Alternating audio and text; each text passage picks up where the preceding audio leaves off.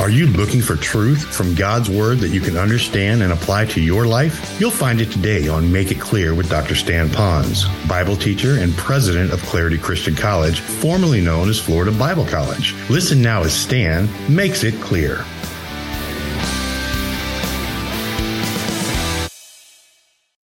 And then there's only one judge, and we know who that judge is. It would be God. Now, I think everyone here would honestly agree that he would be the right one to judge. Well, for one reason, he's the one who gave the law. He's the one who said that was right or wrong, and that person stepped out of bounds. He's the one who knows all. He sees all. He knows the heart. He knows the motives. He knows the end from the beginning. He knows what's going to happen. And so he is the right one to do it. And besides all that, he's the best one that can help them. And by us criticizing them or speaking against that person, often puts ourselves up in the same role as being a God, and we're not the lawgiver, and the judge, and we're not God. And so again, the point is it's really unjustified, and we ought not to do that. And I hope that our church would continue to move in a direction to let God and that person fight it out. We just want to be available as God's instrument to help them at the appropriate time so that we would add value to their life. Well, here's a question. All right, when is it where I can begin to judge other people? When is it? When is it wrong to do it? When is it right to do it? Now, I'm going to go through these 7, and I'm going to go through them quite rapidly. What I've done for you is to give you a list of verses so that you on your own, in your own quiet time, can go through these verses. Should you do that, let me encourage you to do more than just the verse I gave you. Read the chapter ahead of it, the chapter after it, understand the concept of the book, and it will give you a whole lot more nitroglycerin behind that verse of power and understanding. But let's begin. When is it wrong to judge others? It is wrong to judge others, first of all, when I'm practicing the same sin. Let me read to you the verse. It says this: "You therefore have no excuse, you who pass judgment on someone else. For at whatever point you judge others, you're condemning yourself, for you who pass judgment do the same thing. Now we know that God's judgment on those who do such things was based on truth. So when you, a mere man, judges on them, puts a judgment on them, and yet you do the same thing, do you think you'll escape God's judgment?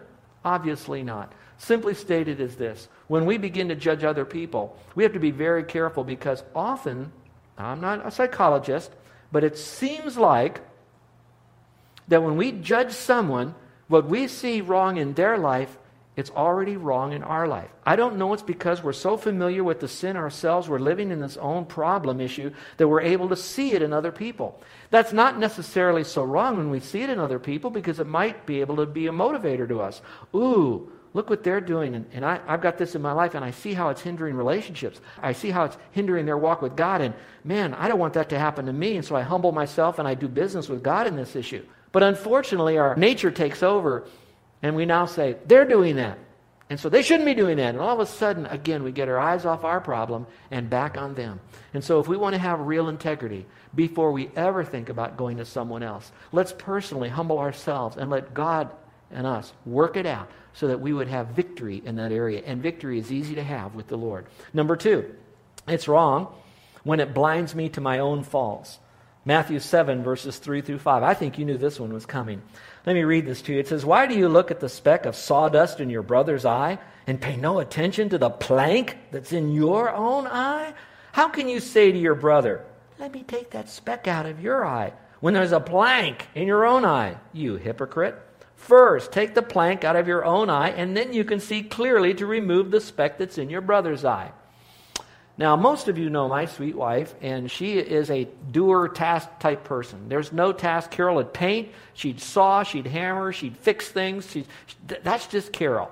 But let's say one day Carol is working with a saw, and in the midst of doing the saw, she gets a little bit of sawdust in her eye, and so she can't get it out, and it's really bothering. It's getting all kind of, ooey gooey kind of thing.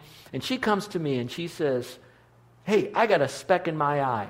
How easy do you think I could really help Carol if I come up to her with one of these things sticking out of my eye?" This is finally why it was up here. All right? And I'm now trying to take it out of her eye. Now, you know how ridiculous that is. But there are a lot of people that they think they can see the problems in other people, when at the same time they've got their own plank in their own eye. And maybe it would do all of us a great deal of service if we would accept the fact that people are at different stages of growth, so they've had little victories, but God's not finished with them yet. So we're going to try to be as humble and as available as we can to be the right person, the kind person that will speak grace and truth. But when we do, we're going to want to make sure that we've taken all the sawdust and all the planks out of our life, we're working on our life, that we can come alongside and help them. And perhaps then, we'd have a lot more energy, creativity, and joy as we see our planks coming out of our life, so we'll be able to help someone else with their life. All right, let's look at number 3. It's wrong to judge others when it makes me draw conclusions based on outward appearance. Now, Jesus was really speaking to these guys a lot about himself, but here's what he says: stop judging by mere appearance and make a right judgment. That's a neat verse because it's not condemning judgment. It's just saying if you're going to judge, make it to be a right judgment. One judgment is when we get so legalistic and we're going to be so righteous and we're going to be so much on thinking we're on God's side, and we begin to really condemn the other person. They should know better. They had all this. And we really go after them. That's going to be called judgment on legalism. The other side that's wrong is when we begin to judge other people merely on appearance. We don't know what's going on in their heart. We do not know what their motives are. We hardly know them, but if we see certain things about them, we just think they must be very godly because they carry the right Bible. They must be very godly because they come to church every Sunday. That's judging them on appearance. Sometimes when we see them do something that's wrong, all of a sudden we condemn them based on their appearance, the clothes that they wear, how they act. And so God says, be very careful that we don't just judge them merely on appearance. Here's number 4. When I condemn someone before I hear the facts. How many of you have found yourself making a judgment, an analyzation, and a criticism on someone only to very shortly hear more facts about that situation, and then have to eat humble pie? It happens to me. I'm telling you, this is one that I need to learn. Now let me speak to this issue. Most of us in our world, when we hear a lot about the legal profession, sometimes we get a little frustrated when there's a court case going on. It's actually going on. And we think, it takes so long. When are they ever going to get this thing done? I know that's pretty hard in our legal system, but think about it with me for just a moment. Why does it go on? And for a moment, why do you think it goes on? Often it takes so long is because, first of all, they want to make sure that the right evidence is brought into the case. Then they have to question the veracity of that evidence. Then they have a witness. They have to check the facts about that witness. What his motives were. Did he really see what he saw? Is he really giving the facts as he's seen it? Who else has seen it with it? Bottom line is this. They, in the legal profession, are trying to establish, in the midst of all of this confusion and the nature of people not telling the whole truth, they're trying to find the truth and the facts. It might be good for us sometimes to accept that legal profession standard. And before we place a judgment on someone, to spend a lot more time doing the research behind it to fully understand what's going on before a judgment would be called. And frankly, if we did that, we probably would get worn out and give it all up and say, God, you know what? You're the judge. You take care of them, if we did that.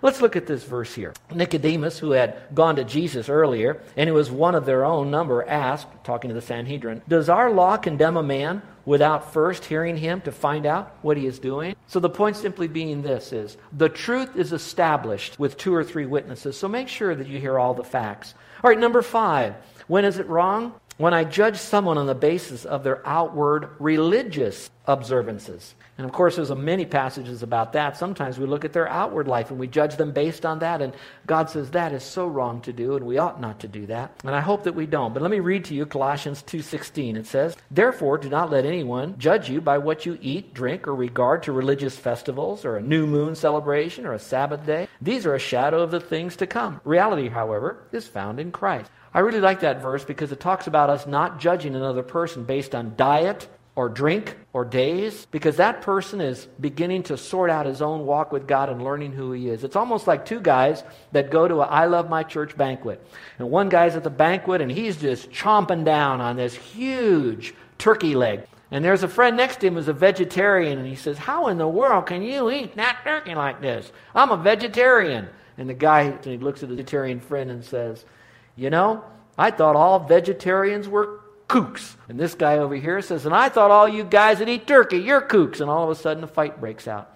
You know, we have a young lady in our church here that eats more vegetables. In fact, she's a vegetarian.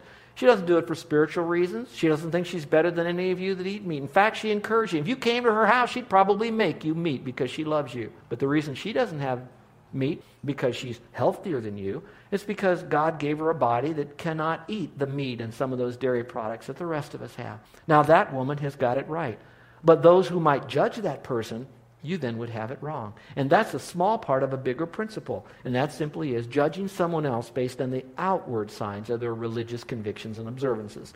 Let's look at number 6. 6 out of 7 of when it's wrong to judge someone. It's wrong when it causes me to speak evil of another Christian. When I begin to speak evil, really of anybody, but particularly of a brother or sister in the Lord. Let's look at the verse again. It says, "Brothers, do not slander one another. Anyone who speaks against his brother or judges him speaks against the law and judges it." Do you see that phrase that says speaks against the law or speaks against his brother? Do you know that word speaks against is often translated differently in the New Testament? And it's a word we hardly use, but we know it's a very important word. It's the word blaspheme. So it says anyone who blasphemes the law or blasphemes his brother, that's what it means, evilly speak against them. It's really wrong to do that. And we need to be very careful that we don't speak evil of a brother or a sister. Now, most of you know that the church is known as the body of Christ, like a body. And he uses a human body many times in Scripture, the New Testament. Let's say that my arm represents one of my brothers in Christ here in this church. And this arm over here represents me. Now, instead of evilly speaking against this arm, I'm going to take a verbal jab at that person. Every time I do that, that hurts. But I also have to tell you, I'm connected to the body. When I hurt this body, it's hurting the whole body. And after a while, this arm might not hurt, but it is feeling the effects, because once this gets so hurt, this arm, I'm not able to run on all 8 cylinders. When you speak against another brother or sister, let's say in this church, when you do that, do you know that it's hindering the rest of us? You think that you're better because you're condemning them, or you're more righteous because you see more wrong in the other person. When you begin to do that inappropriately and you handle it inappropriately, believe it or not, when one part of the body suffers, we all suffer. Now let me put this in practice. Those of you that continue in sin and you want to know why people are judging you, you're part of the same problem too. So maybe if you don't like people judging you, it might be where that you need to humble yourself and clean up your act. It's not right that they do that, but I hurt for you. So don't look at them and condemn them for speaking. Maybe for you and the Lord, just humble yourself and say, do I really need all this aggravation? I really want to be right with the Lord. He's got a wonderful life for me, and I want to know what it is. Here's number 7. When is it wrong to judge? When I judge other people's motives and question why they do what they do. That's one thing we'll never know, is that other person's motives. We might think we know, and sometimes we'll be pretty close to knowing, especially if we've been around them a long time and we've got a chance to hear them and talk to them, watch them walk and talk. But in most cases, we still don't know what is behind them. Folks, have you ever heard this phrase? Hurting people, hurt people? Maybe we're judging someone who's hurting others, and the very fact is they're hurting themselves. And we might need to come alongside them just to encourage them. Listen to this verse. It says, "Therefore judge nothing before the appointed time. Wait until the Lord comes. He'll bring to light what's hidden in darkness and will expose the motives of the men's hearts." We have no right. Stop judging someone else until God takes over, because He's the righteous judge. So when you speak against another person, a husband, a wife, your kids, your parents, a Bible study teacher, leadership in the church, when you share it even with your wife or your family or husband, do you know God sees all of that and He grieves and He looks at you and He says, and you think you're so spiritual. He says, stop that. He says, I want you to reach your full potential. And that one part, you got a lot of good parts, but that one part is hindering you from going to that next level. So how do you break it? These are 3 quick ones. I told you, if you got the rest, these will come pretty quickly. You'll want to have ownership, and you'll say, I'm ready, Pastor. What do I need to do? Number 1, remember that you will be judged by the same standards that you judge someone else. So if you think you're righteous and you're better for them, I'll tell you this, you may be more accurate. You might be living more biblical in the area that the other person is not. Did you catch that? But at the same time, because you've judged them and you've verbalized your judgment to someone else, you're just as guilty as they are. It's just a different disease. That's all. Look what it says here. Do not judge others so that God will not judge you, implying that God will judge you. if you continue to judge others. For God will judge you in the same way you judge others, and He will apply to you the same rules you apply to others. Matthew chapter 7. So be very, very careful of that. Number 2, remember or take ownership of that each of us is accountable to God. And the verse simply says every one of us then will have to give an account of himself to the Lord, to God. So then let us stop judging one another. Isn't that interesting how in one verse it talks about giving account, and quickly it says, so then don't judge? Now I look at that from 2 perspectives. The first perspective is this. I'm going to have to give an account of myself because I've chosen to verbalize a statement of condemnation about another brother or sister. God heard me. God knows my heart. And I'm going to have to give an account of that because I've wasted time. I've hindered the work of God. My relationship and my intimacy is suffering. I have to give an account. But can I throw it to you another way too that might help you? While you want to use that as a governor in your life, not to be so accountable to the Lord over your own sin, what you might do is when you see somebody doing something, instead of verbalizing it to someone else, you then say, you know what? That verse works for that person too. He's going to have to give an account to the Lord. The Lord already sees him. So Lord, why don't you and that person work it out? And Lord, I'm going to make myself available in any way that I can to be clean and close to you as a servant to that person to help them. So Lord, they're going to have to give an account. And so now I'm not going to let how that person acted or how they treated me and get bitter about it and get retaliatory about it. I'm going to say, Lord, they have to give an account to you. I give them to you. In love, not Lord, get them, sick them, but Lord, I give them to you and let me know how I can help. And finally, number 3, we take ownership by remembering how much God, this is the dessert at the end of the message. God has been merciful to you and to me. Notice the verse, James 2:13. Mercy triumphs over judgment. Or you could say mercy trumps judgment. And so here's where we're going to come with that. Let's take it full circle now. You have God up in heaven, and He's the one who wrote the law. He's the one who has the right to judge. And He looks down at us. And it is true, He could really severely discipline us. And He probably will when we live in continued sin, because He wants us right. But at the same time, notice what He chooses to use. He chooses to use the velvet glove. He chooses to put the hammer in something soft so that He would get our attention in a way that we'd be merciful. So He says, I'll be merciful. Now, folks, think about it from God's perspective towards you and me. God says, I know that you have sinned, but I love you so much, and I'm going to use my mercy to bring you to me. Now, if God can give me mercy, and I've trusted Christ as Savior, and I'm a partaker of His divine nature, then God, who is merciful, can give me His mercy through the exchange life to look at the people that are around me. So instead of being so condemnatory about their ethnic background, so condemnatory about how they talk or how they act or how they treat other people or how they live their life, what we're going to do then is back off on the negativity, give it up to the Lord, and through His mercy, we're going to trump judgment on those people by giving them great mercy, God's mercy to those people. And when we do you know we could actually be, this is so cool, we could actually be an instrument in God's hand to help that other person? I know some are so distant because they're so far away, but our heart will be right, and God will use us in a mighty way. I want to end with this story of the tragedy of someone who chose to ignore a message just like this. It happened in the Dakotas. I think it was in South Dakota, the illustration. I read this. True story, by the way. There's a wonderful family, like many of our families right here, the younger families. The father and the mother loved each other and had 2 children. One was a little bit older, and one was very, very young. And it was so exciting as the neighbors would watch in this little, you know how it is in those kind of country communities. The father would drive in with his pickup truck, and the mom would be there and would walk down the path. His dad would open the gate as he would come in, and a little girl would run alongside, and she'd carry the 3.5-year-old in her arm, and everybody would hug on Dad, and they'd kiss each other. And the neighbors would talk about how that they would watch Dad play with the kids because the yard was there, and they'd see him just have a good time. There was a lot of laughter and cookouts and all of that. Well, after about 1.5 years, there was an ugly, nasty rumor, and the rumor went something like this, that man was having an affair in the community. The wife heard about it. One day the husband came home and there was no one to meet him at the gate. He went inside and there was an eerie silence. The SUV was still parked in the driveway. So he looked through the house and he couldn't find his family. He went downstairs in the basement. His 2 kids were hanging and his wife had committed suicide and left a note. How could you do this?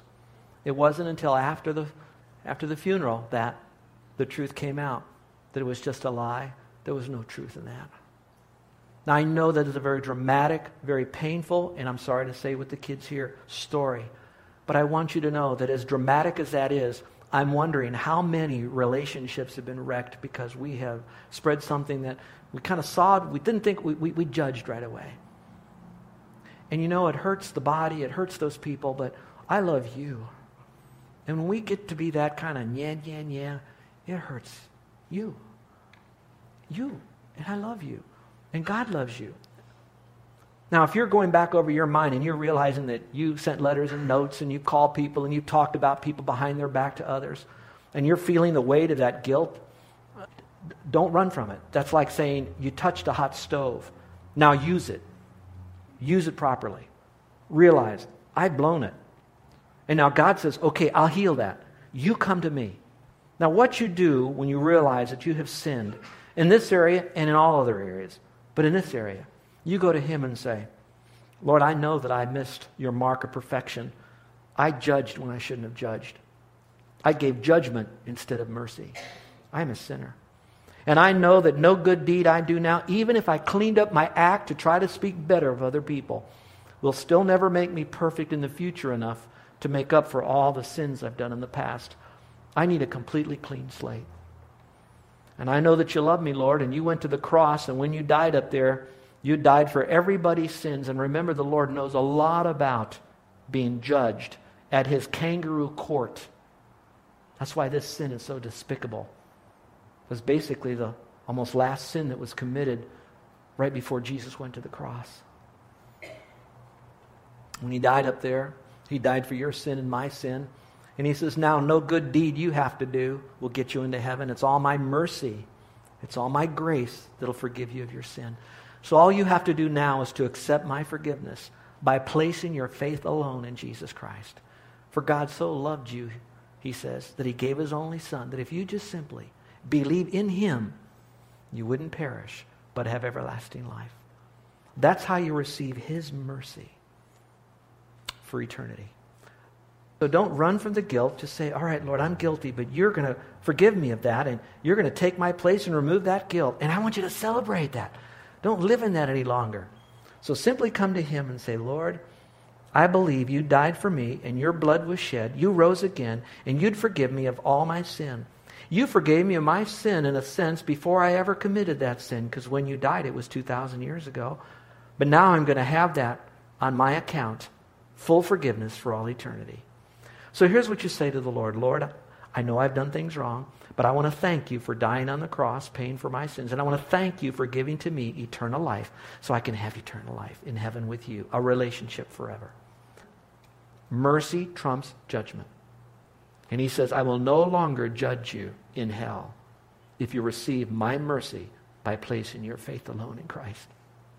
So is there anyone in here today that in your own way you transferred your trust from yourself or nothing or some belief system and you placed it alone, only, and completely in Christ? All right, Christians, let me speak to you for just a moment as we close. I would like to pray for you. How many of you know that you wrestle with this demon of judgment? And I don't mean a real demon, but you know what I mean. That you struggle with that propensity, that iniquity, more than perhaps other sins in your life. And you know it's wrong. You know it's wrong. And yet you find it as a sweet morsel. And you want to spit it out. God is more powerful than that adverse sin you have in your life. And you can have victory as a Christian. Oh, what it'll do for you. What it'll do for those around you. What it'll do for our community, our island, our church. I want to trump my judging spirit with God's mercy. Now, Father, we come before you now, and we thank you that your mercy is the strength that we can draw from to have confidence in you, that even in your judgment, it'll be done mercifully and that you have the right to do that. Now, Father, help us as believers, your children. We don't want to chew up our brothers and sisters in Christ. We know that we all have sinned, but Father, we want to be an instrument in your hand of healing and help, not of warfare. And Father, we meant good, but Father, we know that we don't know everything about the other person, the motives and all the stuff that's behind it. And we don't see them all the time, so we don't know if that person maybe even repented or changed. And yet we're still criticizing them long after they've corrected it. So help us, Father, to be agents of mercy, ministers of mercy, while still remembering that there is right and there is wrong. Now, Father, I pray this in Jesus' name. Amen.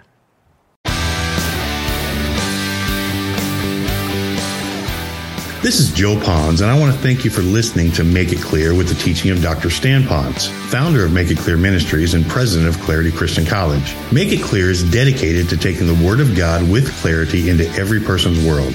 It's the support of listeners like you who make the ministry of Make It Clear possible. You can provide your tax-deductible gift to Make It Clear online by going to makeitclear.org. That's makeitclear.org. Thank you for helping us make it clear. If you would like to have Dr. Ponz speak at your church or event, please email us at tellmemore@makeitclear.org. That's tellmemore@makeitclear.org. Thank you, and remember to make it clear.